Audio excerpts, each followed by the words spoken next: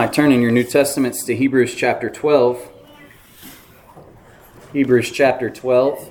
And while certainly we'll allude to some other texts outside of Hebrews, this morning we're going to look at Hebrews quite a bit. And so you might put a marker there as well, and that may help you out. It's a joy to be with everyone this morning, especially those of our number who are visiting.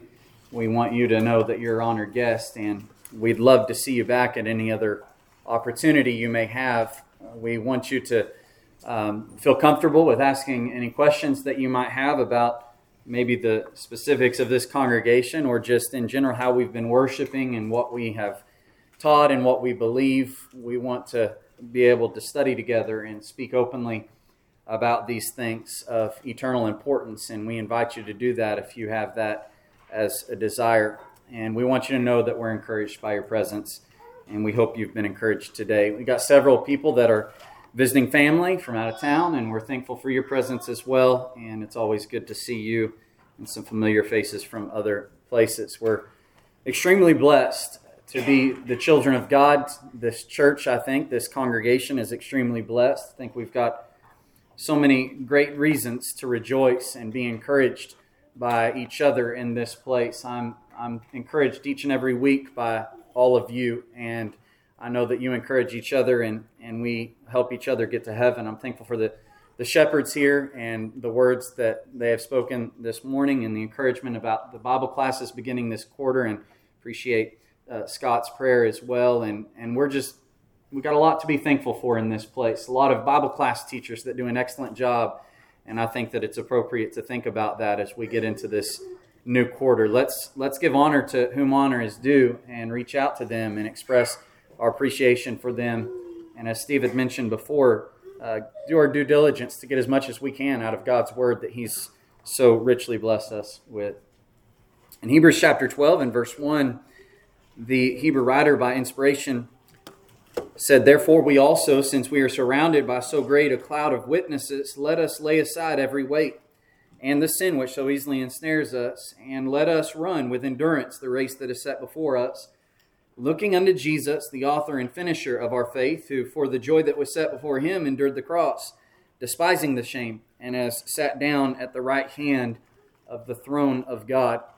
Hebrew writer employs a very common illustration that we see throughout the pages of our Bible, that of athletic events where we are running a race. In chapter 9 of 1 Corinthians, the Apostle Paul spoke about running a race. He spoke about how those in the Grecian games, the Isthmian games there in Corinth, they competed for a perishable crown. They went through a lot to win that perishable crown, but we for an imperishable crown. He spoke about disciplining himself, even to the graphic language of beating himself up, black and blue, disciplining and subjecting his body as a slave, his spirit through the Holy Spirit's instruction, gaining ascendancy over his body to live the elevated spiritual life in faith in Jesus. And in chapter 4 of 2 Timothy, he mentioned running a race in athletics, and he talked about how we got to compete according to the rules in order to be rewarded. And so we run a race of faith. That's what faith is. It's a race. It's a spiritual race, and it's a daily race that requires great endurance. And so that's how he begins chapter 12, because in chapter 11, he spoke about a lot of people who have run that race already and they finished. They finished their race. People that lived by faith all the way back to Abel, to Enoch, to Noah, to Abraham, to Moses, to men and women of faith who go unmentioned in name yet not unnoticed by God. Finish their life with trusting God and await their reward, as we're not made perfect apart from them. And then he looks to the greatest example of faith in Jesus. He, as a man, lived by faith. I know that he had an eternal mind and wisdom and knowledge beyond that of his apostles and anyone else. But he trusted in his Father, and he endured the cross, despising the shame, as it said, and he finished his race. He's seated at the right hand of the throne of God today. And it tells us about those witnesses and then our author and finisher of faith in Jesus, that they're like a great cloud of people cheering us on. But he calls them witnesses, I think, because not that they're witnessing us running our race, but they are testifying of the nature of faith which pleases God and which finds victory. In chapter 11, it tells us, without faith it is impossible to please God, for he who comes to God must believe that he is, and that he is a rewarder of those who diligently seek him. In chapter 11 and verse 2, it speaks about how the people of faith, by it the elders, obtained a good testimony. And then in verse 4, Abel offered to God this sacrifice by faith, and through it he obtained witness that he was righteous. And then at the end of chapter 11, it says, all these obtained a good testimony through faith. And that's when it says they are witnesses. They are testifying of the fact that this is the life that we've got to live, the faith that we have to exhibit to please God. It works. Victory's at the end of this race of faith if we truly walk by faith and not by sight. But part of that race of faith, he says, requires elimination. And we see that with the figure of running a race. You can't just go out there with a bunch of weight on your shoulders. You got to compete according to the rules in order to be qualified for the race. And before the race even comes physically, you've got to be disciplining yourself and going without some things, namely sin. You can't live with your sin. He also talks about weight, any weight distinct from sin, anything that would weigh us down. If you want to actually run that race and do it with endurance to get to the reward, you've got to lay those aside. But here's something interesting that he says there. He speaks of that weight, and then he speaks of the sin, which so easily ensnares us.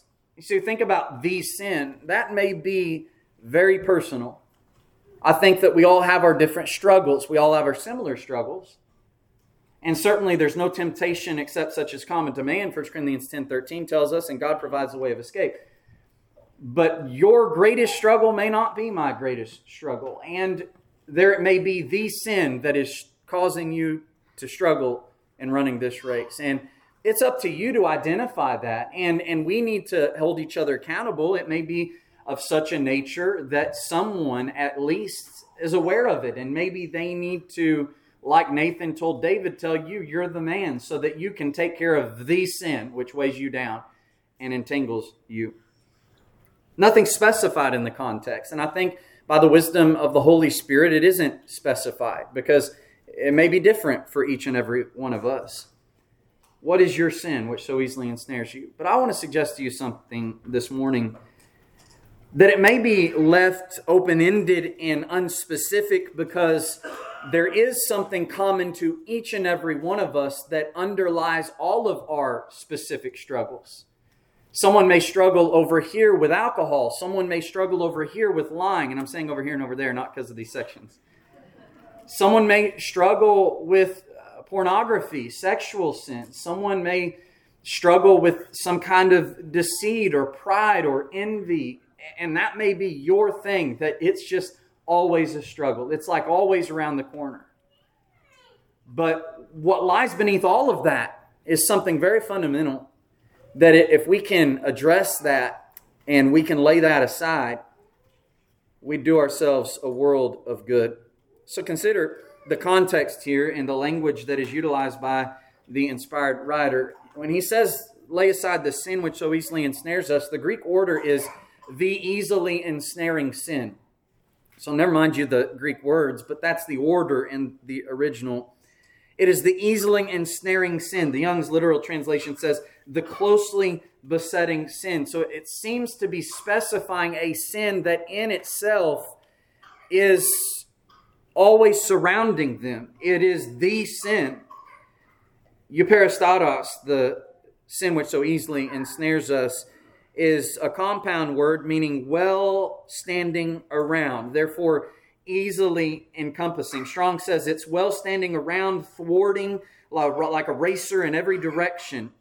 It's skillfully surrounding and besetting, he says in his comments. Vincent's word study says it's of a sin which readily or easily encircles and entangles the Christian runner like a long, loose robe clinging to his limbs. Beset is a good rendering, meaning to surround. Adam Clarke in his commentary said, whatever it may be, the word gives us to understand that it is what meets us at every turn, that it is always presenting itself to us. And we may have some specific things that seem to never leave us alone, and it's always there.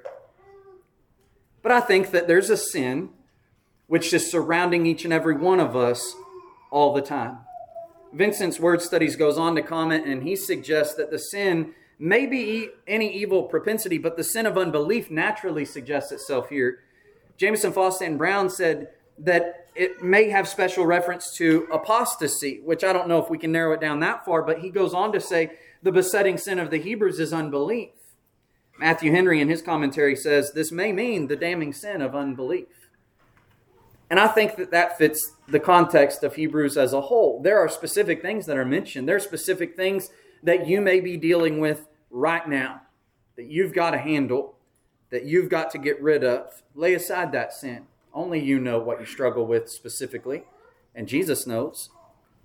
But I want to suggest to you that underneath all of it, and the reason why we still struggle now, if we're still struggling now with a specific sin, is our wavering trust, our wavering faith in Jesus. And you see that throughout the Hebrew epistle. He's warning them of apostasy. He's telling them that you're kind of slouching over this way, and if you're not careful, you're going to fall away completely. And we often describe apostasy as it is described in chapter 2 and verse 1. He speaks about giving the more earnest heed to the things we have heard, lest we drift away. It's a gradual thing. And they're already there. They're drifting. They're way out at sea, and they don't even know it. They have moved so far away from the shoreline, and they aren't even aware of it. And he's trying to wake them up so they can paddle back and stay there and put their anchor firm in to where they're not moved. And so apostasy is looming. Chapter 3 and verse 12, he talks about departing from the living God. Chapter 4 and verse 11, about falling according to the same example of disobedience as the Israelites. Chapter 6 and verses 4 through 6, he warns about their apostasy getting to the point of so much completion and finality that it's like they crucified Jesus themselves. Chapter 10 and verses 35 through the end of the chapter, he speaks about how they need to not draw back, but endure. Chapter 12 and verses 14 through 17, he speaks about falling short of the grace of God and being a profane person like Esau, selling your birthright. And then in chapter 12 and verse 25, he says, see that you do not refuse him who speaks. So they're struggling here. Their faith is wavering. They are falling away from their Savior. And this is a big deal. This is urgent. You need to wake up or you're going to be too far gone. And it doesn't matter if you finally realize it, you're not going to have time to get back. That's the idea. Apostasy is insidious. They're dealing with false teaching. In Hebrews 13, he talks about the various and strange doctrines concerning dietary restrictions. So the Judaizers are having an effect on them as well as their countrymen. He talks in chapter 10 about how they're being persecuted. And it was from the very beginning of their faith. And so there's evidence here that this may be an epistle written to the Jerusalem church. And that from the very beginning, Pentecost, and we're going to study Acts chapter 3 in a couple of weeks. And persecution right out the gate. From the very beginning, you endured that struggle of affliction and persecution, but now you're wavering. You have need of endurance. The Jews are pressuring them to turn back to that obsolete system that they had left and embracing what it pointed to in Christ Jesus. And that's the danger here. You need to get back to this. And so throughout the epistle, while there are some specific doctrinal things, very deep things, very profound things and powerful things about how much better Jesus is and this new covenant is and this hope is to what they're turning back to, there is the constant and incessant warning of apostasy and exhortation to faith.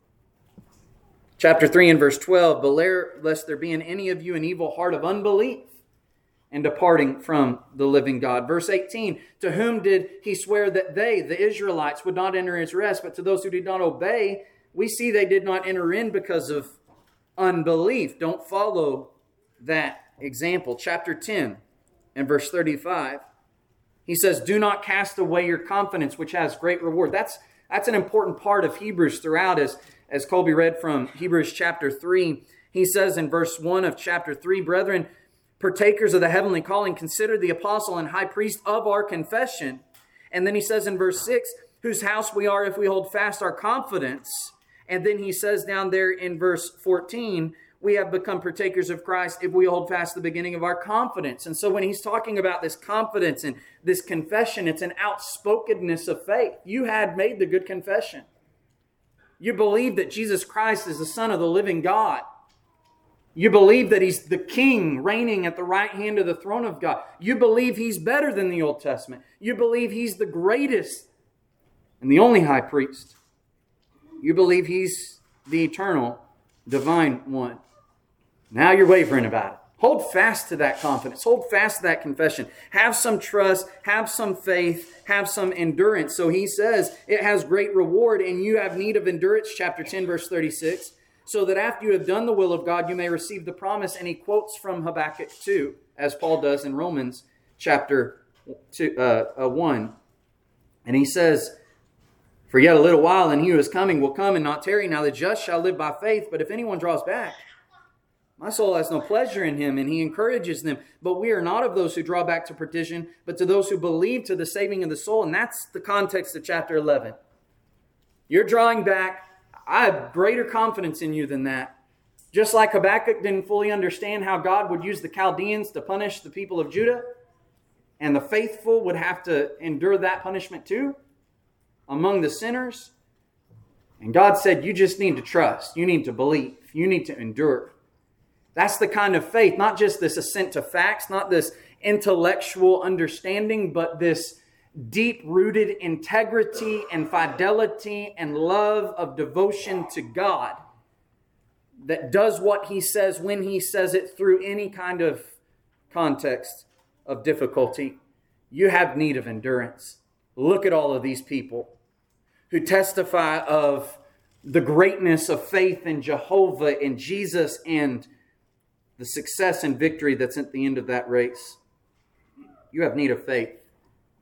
So look to the author and finisher of your faith, who for the joy that was set before Him endured the cross, despising the shame, and is set down at the right hand of the throne of God. You need to trust. You need to be devoted. You need to be focused.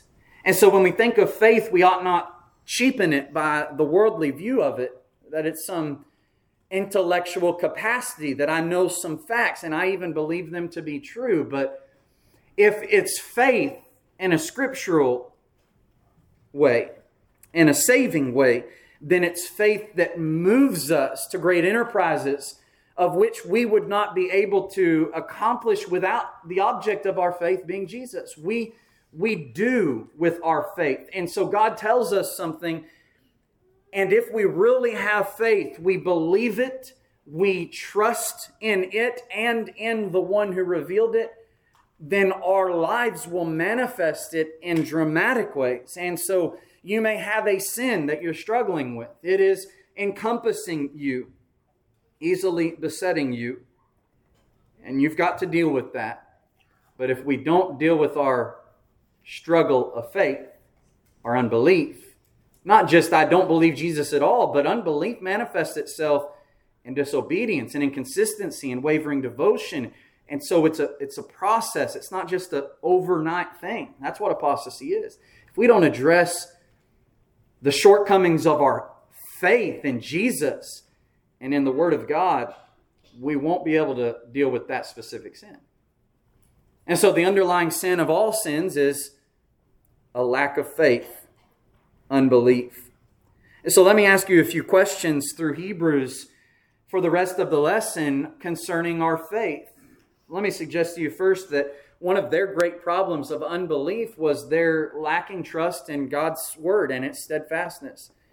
Notice back in chapter 2, he said in verse 1, we've got to give the more earnest heed to the things we have heard, lest we drift away.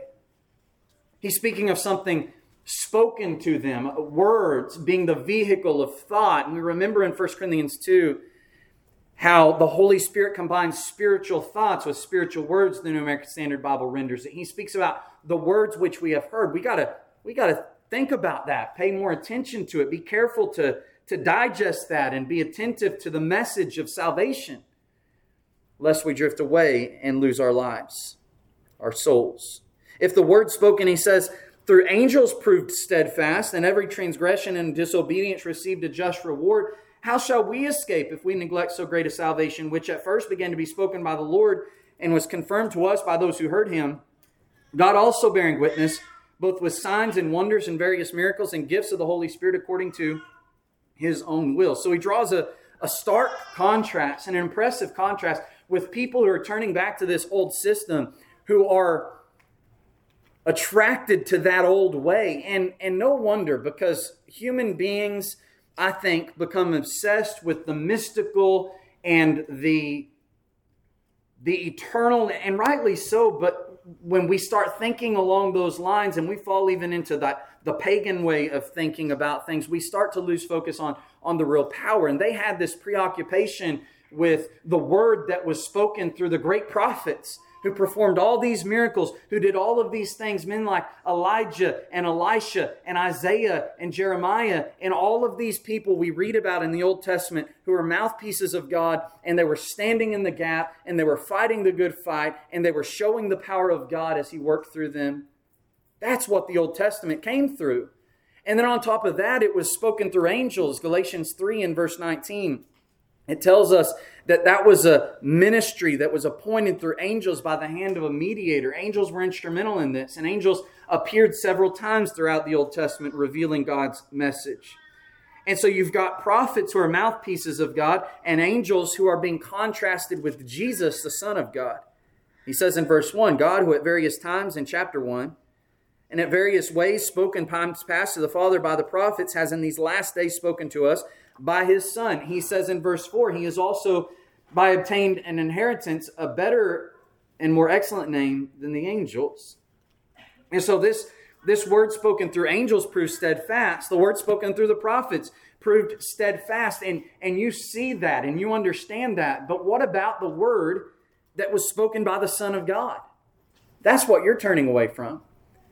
What about the words spoken by the prophets that are apostles, the mouthpieces, the ambassadors of Christ himself, who heard it first from his own lips, who touched him, who handled him, 1 John chapter 1, and declared to you that word of life so that you can have fellowship? What about that word? Remember in Matthew 17, in the transfiguration of Jesus, something that was not yet revealed until after the ascension, when the apostles would reveal it to other people, like Peter does in 2 Peter chapter 1. He alludes to it and uses it to show the steadfastness of the apostolic doctrine, where Jesus appears with Moses and Elijah, and then they disappear, and God says, "This is my beloved Son, hear him." That's unheard of. Forget Moses and Elijah, hear him. Well, he's the Son of God.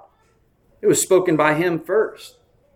And all the messages that you've heard, that you believed and obeyed, that confirmed your faith, that led to your growth, that were verified by all of those miracles and gifts of the Holy Spirit, God bearing witness through that, that's the word you're turning back from. You think the word spoken through angels and prophets was steadfast. What about this word?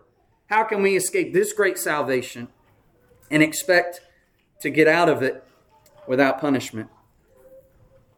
All of this received a just reward under the Old Testament, and it pales in comparison to the power that's in the New Testament. The words of the Son of God. And that's what you're turning away from. I think that we'd not soon turn away to sin from the Word of God if we really believed that. And so we've got to lay aside that sin of unbelief. There's myriads of people that are trying to sow seeds of doubt in our hearts about the Word of God. And we've got to set up a defense against that. We've got to confirm the Word of God and what it speaks about the Son of God and the church and the eternal kingdom and everything about that and the salvation it offers. We've got to defend the truth, and we ourselves can't do that unless we are rooted in it in faith. We understand the steadfastness of the Word. We're unmoved on the rock of Christ's Word, as Matthew 7 in the Sermon on the Mount concludes with. so that the storm can't tear us down. And so you think about how much faith you have in the steadfastness of the law of Moses, he's telling the Hebrews. The words spoken through the prophets and angels. You remember what God told the people in Leviticus about how the priests were to take a specific fire and offer it to God, and how Nadab and Abihu, they did not abide by that command. You remember how steadfast that word was? How they offered profane fire before the Lord, which he had not commanded them. So fire went out from the Lord and devoured them, and they died before the Lord. And Moses said to Aaron, "This is what the Lord spoke: by those who come near me, I must be regarded as holy. And before all the people, I must be glorified." You've got priests that are offering worship to God. And Moses tells Aaron they didn't regard God as holy in that because they did not follow exactly what the word said. Do you believe the steadfastness of God's word? Nadab and Abihu would believe it too late. Remember Moses in Numbers 20, how before he was told to strike the rock, and he did it, and that's what God told him to do. He obeyed. But here in Numbers 20, times are getting stressful. He's frustrated at the complaining Israelites, and God says, "Speak to the rock," and he strikes the rock. And he's kept from entering the promised land. In verse 12 of Numbers 20, the Lord spoke to Moses and Aaron, "Because you did not believe me," isn't that the problem? The sin of unbelief. "Because you did not believe me to hallow me in the eyes of the children of Israel, you shall not bring this assembly into the land which I have given you." Moses, of all people. We see the steadfastness of God's word in the Old Testament. What about Jesus' word? In chapter 10 and in verse 35, he told the people there that the scripture cannot be broken. If you had understood what the psalmist said about judges calling them gods, then you would not get upset about me calling myself the Son of God. Scripture can't be broken. If they can say it and it's true through their judgment and spiritual leadership, certainly the Messiah, the Son of God himself, can say it. There's no problem there. The scripture can't be broken.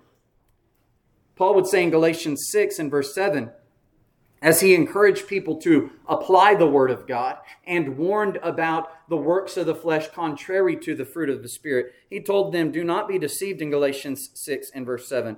"God is not mocked. For whatever a man sows, that he will also reap. For he who sows to the flesh will of the flesh reap corruption." That's the word of God telling us that. It's steadfast. He who sows to the Spirit will of the Spirit reap everlasting life. If we believe that, we'll let go of that sin, won't we? God says you cannot enter in holding on to this sin.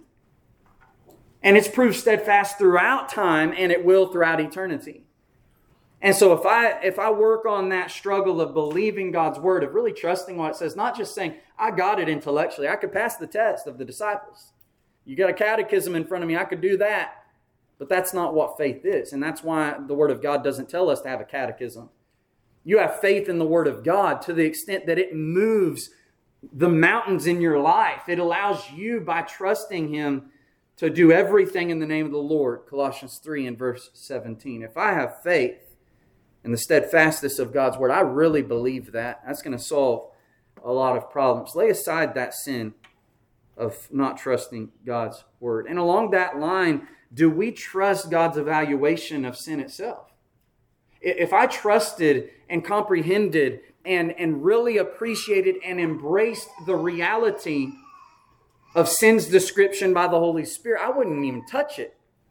And I understand we struggle with that, and that's the constant struggle, seeing the spiritual in a physical world, but that's what God's word does for us, doesn't it? Notice in Hebrews chapter 3 and verse 12, he says, "Beware, brethren, lest there be in any of you an evil heart of unbelief in departing from the living God, but exhort one another daily while it is called today, lest any of you be hardened through the deceitfulness of sin. We have become partakers of Christ if we hold fast the beginning of our confidence steadfast to the end." He calls it the deceitfulness of sin. We need to trust God and his revelation about the true, ugly nature of sin. It's painted up like a wonderful thing, but beneath that is corruption and depravity and the penalty of death. He says it's the deceitfulness of sin that's the great threat to our lives before God. And when he calls it the deceitfulness of sin, he's telling us sin is a fraud. Remember in Romans chapter 7 where it's personified as the Apostle Paul speaks about life without Christ under the old law and how you're just in bondage to sin. And he talked about how sin through the commandment deceived me, and by what was meant to be good, it produced death in me. So sin just doesn't show up as sin. It masks itself. And we get to thinking and rationalizing our sin, and we get to thinking about how, well, it may be worth it. And you've heard the phrase, you do now and ask for forgiveness later. That is not a spiritually sound phrase. Forgiveness is not there to be abused so that you can do what you want and avoid the consequences. And if that's our idea about it, we're going to end up staying in that sin. You can't have that mindset and get out of it. And so he says, sin's a fraud. It's not worth it. It paints this perfect and beautiful picture of pleasure and fulfillment and purpose, and it is just telling all the lies. And he says you need to make sure you're aware of how deceitful it is, lest, he says, you be hardened through it. So you understand that when Satan deceives us, it's not just this one-time thing where he's going to get us once and he'll let us go. His purpose is to dull our conscience, to sear our hearts, to harden our hearts, to where, since we've been deceived once, it's easy to be deceived again, and then eventually we're staying in it and we have no feeling. It doesn't bother me at all. And so it takes you further than you want to go, as we've said before. It keeps you longer than you want to stay and costs you more than you want to pay. It's a good way of remembering. It's not a one-time thing. It lasts. There's great consequence to that. If you trust what God is saying about sin, you trust His Word, you have that rooted in your heart and character, you're going to stay away from it. Because you notice it might be too late. In chapter 12, he speaks about falling short of the grace of God, and he uses Esau as he speaks about a root of bitterness springing up. He says, lest any fornicator or profane person like Esau, who for one morsel of food sold his birthright. And so he's deceived. In Genesis chapter 25 and verse 32, Esau said, look, I'm about to die. What is this birthright to me? Satan is so good that he convinced him that a daily hunger was more important to be fulfilled than his entire inheritance, his birthright. And he sold it. And we might read that short passage, that account in Genesis 25 and think, Esau, you are outside of your mind. But we do it every time we sin. We have an urge, we have a longing, we have a solution to a problem that won't go away, but it's not God's will, and we justify what we do because it's for a moment. We sell our birthright. But you notice the problem with that, as he warned them about being hardened through the deceitfulness of sin. In verse 17, it says, you know that afterward, when he wanted to inherit the blessing, he was rejected, for he found no place for repentance, though he sought it diligently with tears. The repentance of his father. His father made the promise already. He gave it to Jacob. He couldn't reverse that. And I know that while we're still in our flesh and we still draw breath, there's time, but Satan wants you to think you have more time than you actually have. And eventually there will be a time where you can't find God. Isaiah 55 says, seek Him while He is near, while He may be found. And you won't find a place for repentance. He will not give you another chance. And so if I believe what God says about that, I'm not going to dabble over here in sin. If I have a full conviction and trust in what He says about sin, I'm going to take it seriously, and I'm going to think twice when I'm tempted. Notice what John records in 1 John 2 about all that is in the world. And I want us to notice something important that he mentions there. When he speaks about all the things in the world, don't love it. For he who loves the world, the love of the Father is not in him. And he explains all that's in the world, the lust of the flesh, the lust of the eyes, and the pride of life. It's not of the Father, but is of the world. And then he says something very important. And it's the Spirit disclosing to us the reality of a life of service to sin and the flesh versus a life of service to God. And if we believe it, if we trust it, it's going to really help us next time we're tempted. He says, the world is passing away, and the lust of it, but he who does the will of God abides forever. He's telling us that not only is the opportunity for sin going to pass away completely, when the work and the elements and the works that are in it, the earth and the works that are in it is going to be burned up, there won't be an opportunity for sin. There won't be the desire for it. When the flesh is no more, temptation and sin is no more. But if you die in your sin, you're just going to have eternal regret. And so the pleasure's not going to be there. The desire's not going to be there. You're not going to reminisce about the good old times. And so there's nothing this world has to offer you that's of a lasting nature. Don't be deceived by it. You trust God's word that it says that? But he says, he who does the will of God abides forever. And he's talking about our daily deposits for our retirement spiritually. You're depositing in the flesh, you're depositing in the flesh, you're depositing in the flesh. That's going to pass away. You're not going to see any return. Everything you put into service to God as you deny the flesh and you overcome temptation and you don't live a sinful life, you'll receive full reward in return. He who does the will of God abides forever. You invest in the spiritual now, which takes a tremendous amount of sacrifice in the flesh, and it will be worth it later. But we got to trust that, brethren. We can't just know it intellectually. We've got to trust it. And that's where the next point comes in. Hebrews, do you trust the steadfastness of God's word and his evaluation of sin? And then do you trust in the power of your high priest to get you through it? Because there's going to be times of forgetfulness. There's going to be times of inattention. There's going to be times of weakness, of doubt, of pressure. And you're going to need some help. And God says Jesus is the answer. Your high priest is the answer. And I think that when we succumb to temptation, sometimes we manifest, among many other forms of unbelief, our lacking trust in the efficacy of Jesus as high priest. We showed that we, by our negligence in coming to him, by our actions in rejecting him, don't believe that he is powerful enough to help us overcome that urge, overcome that temptation, overcome that fear, overcome that doubt. And so see what Hebrews tells us in chapter 4 in verse 14. As he had said in chapter 3, hold your confession of your high priest firm to the end. He says there in verse 14 of chapter 4, seeing then that we have a great high priest who has passed through the heavens, Jesus the Son of God, let us hold fast our confession. He's not like those other high priests who served in a physical tabernacle. He passed through the heavens into the true holiest of all. You need to hold that fast.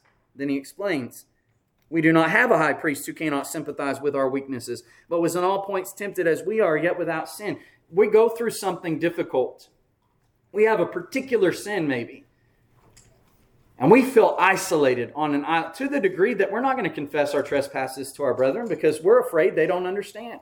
We're afraid they'll look at us like the weaklings we feel that we are and that we have no excuse and there's no reason why you should be struggling with that. When in reality, James chapter 5 tells us to confess our trespasses to one another. There's health in that. And it's not just talking about if you sin publicly, come forward publicly. But there may be something that you can't kick, and it would do you a world of good to tell someone about it, and they can strengthen you and hold you accountable. Now, I'm not going to go to them, though. I don't trust that they're going to tell me the right way. I don't trust that they're not going to hold it over my head and use it against me. I don't trust that they'll look at me differently and won't start treating me differently. Okay. Why aren't you going to Jesus? It says he can sympathize with you. He knows what you're going through. He's been tempted in all points as we are. And brethren, he sympathizes with that. He has compassion on it. He doesn't look at us in our struggles and think, what a pathetic excuse for a disciple. He has pity and he wants to help. And the thing is, he can help. That person may not be able to help you. Even if they have the opportunity and responsibility to help you, they may not care enough. Not Jesus.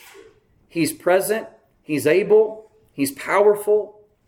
He's willing. And he's full of love for you. And so he applies it in verse 16.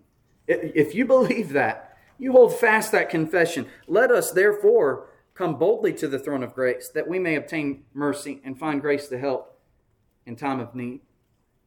And sometimes we think of that with just that first part. Find mercy. I need forgiveness. Yeah. If you sin, you need to come to that throne of grace to find that mercy. You can't get to heaven without confessing your trespasses to God and asking for that forgiveness, humbling yourself before Him and realizing your great need, again, for the blood of Jesus to wash away your sin. You won't make it to heaven without doing what 1 John 1:9 says, if you sin again. But so often we keep back the most powerful part of this priesthood as those who live in the grace of God, and that is the grace to help in time of need. I don't want to sin. Not that I have sinned and I need forgiveness. That's appropriate, and if that happens, you need to get it right. But let's try to avoid ever getting to that point. Help me overcome this temptation. I need grace to strengthen me. The way of escape, I know it's there. Paul said in 2 Corinthians chapter 12 and verse 9 that Jesus told him, my grace is sufficient for you. And so before just crumbling and then having to be picked up, how about be strengthened and shored up so that you're just better and endure more by the grace of God? If we trust in the high priesthood of Jesus, won't we come to Him in that time of need and avoid falling short? Notice how he describes it in chapter 7 when he speaks about the meat of the high priesthood of Christ after the order of Melchizedek in Psalm 110. And you notice what he describes Christ's priesthood like in verse 23 of chapter 7.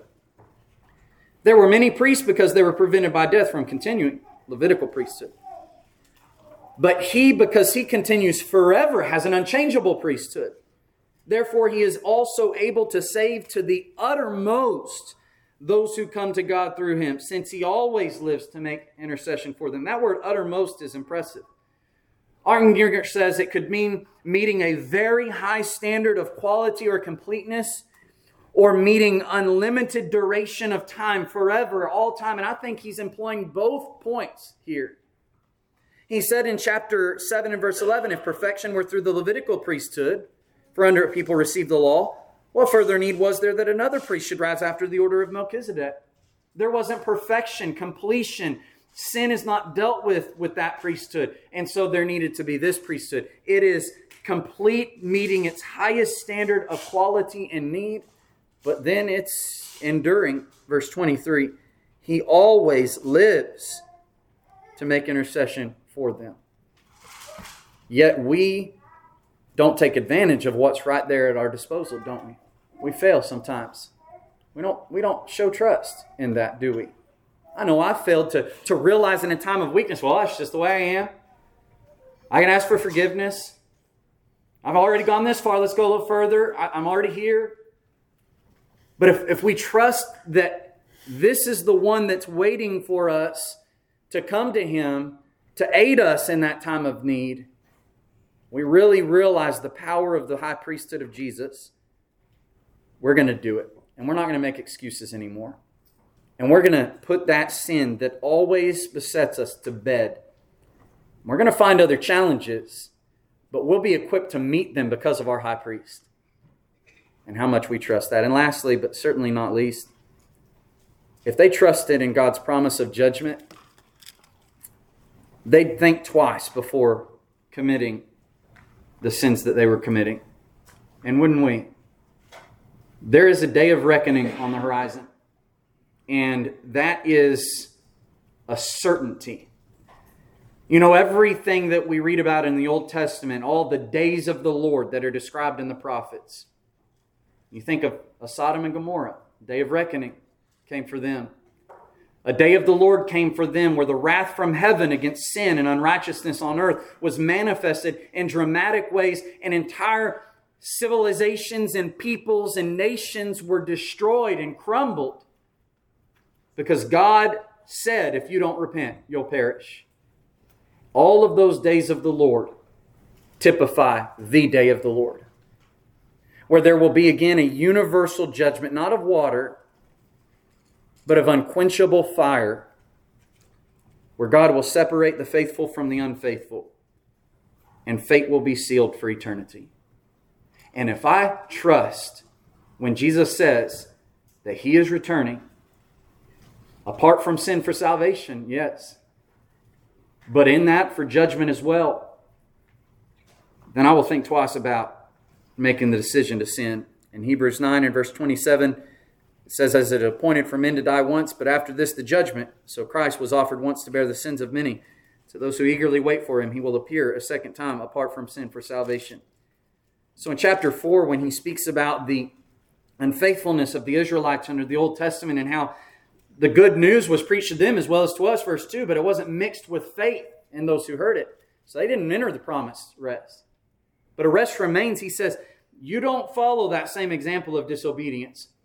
For the word of God, verse 12, is living and powerful and sharper than any two-edged sword, piercing even to the division of soul and spirit, of joints and marrow, and is a discerner of the thoughts and intents of the heart. And while it certainly is true in judgment, Jesus said, my word will judge you in the last day, John 12:48. It's true now, brethren. Let it judge you now. Let it judge you now so that you can rectify wrongs, correct struggles, and commit to it so that when you're placed beside it in the end, you measure up by God's grace. So let it judge you now. Let it discern your thoughts and intent. Stop telling yourself lies if you are. Because we can convince ourselves that we're true disciples, we're being faithful, but really we're kind of deceiving ourselves because there's some part of me that I've not devoted to Jesus yet. I can go this far, but I've got a limit. And what he's saying is let the word of God split you open before you're crushed under it in the final judgment.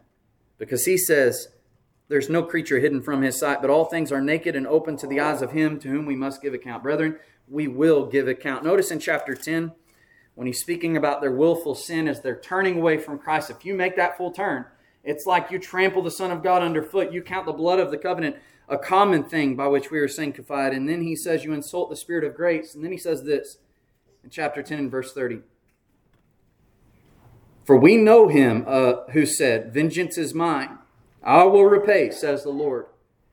And again, the Lord will judge his people. It is a fearful thing to fall into the hands of the living God. We can get ourselves into this insulated mindset where we think of it as us and them, when in reality it's just the world. And the church is set apart. Don't get me wrong. It's sanctified. It's holy. But not if you're just pretending to be a Christian. You're not a part of that sanctified group if you're just pretending to be a Christian. And so I've been baptized into Christ, so I'm good. But God's going to bring judgment to his people. And so there are pretenders in the church. There are hypocrites. There are those who are living a double life. And maybe they're doing it with a boldness that is not appropriate. There's no reason for that boldness. But maybe it's a kind of self-deception that they're leading a life of lies. They're telling themselves that though subconsciously they know they're not right with God, everything's cool. Well, in the end, all that's coming out. And God's going to see all the goats that are masquerading as sheep, and he's going to cast them away, saying, I never knew you. He's going to judge his people. He'll bring every work into judgment, including every secret thing, both good and evil. Ecclesiastes 12 and verse 14. We sing a song sometime that we really need to believe. We need to take it to heart. Someday you'll stand at the bar on high. Someday your record you'll see. Someday you'll answer the question of life. What will your answer be? Where will you spend your eternity? Brethren, the problem behind each and every one of our struggles and sins is unbelief. And I know that seems obvious, but if we work on our faith, we'll get to the root of those problems. We've got to believe God's word being steadfast. We've got to believe what he tells us about sin. We've got to believe the power of our high priest. And we've got to believe judgment's coming. It could come this very moment. What will your answer be? If you're not a Christian, we want to give you the opportunity to become one, because that day of reckoning is coming for you as well. And one of the things you'll be judged by is whether you've given your life to Jesus by putting him on in baptism. There's no reason not to do that today. If you believe that Jesus Christ is the Son of God and that he died for your sins and he conquered that death and he's at the right hand of the throne of God right now reigning in his kingdom, you can be a part of that kingdom. You can be a child of God. You can be saved, and we can assist you with that. this day. If there's any other spiritual need we can assist you with, come forward while we stand and sing.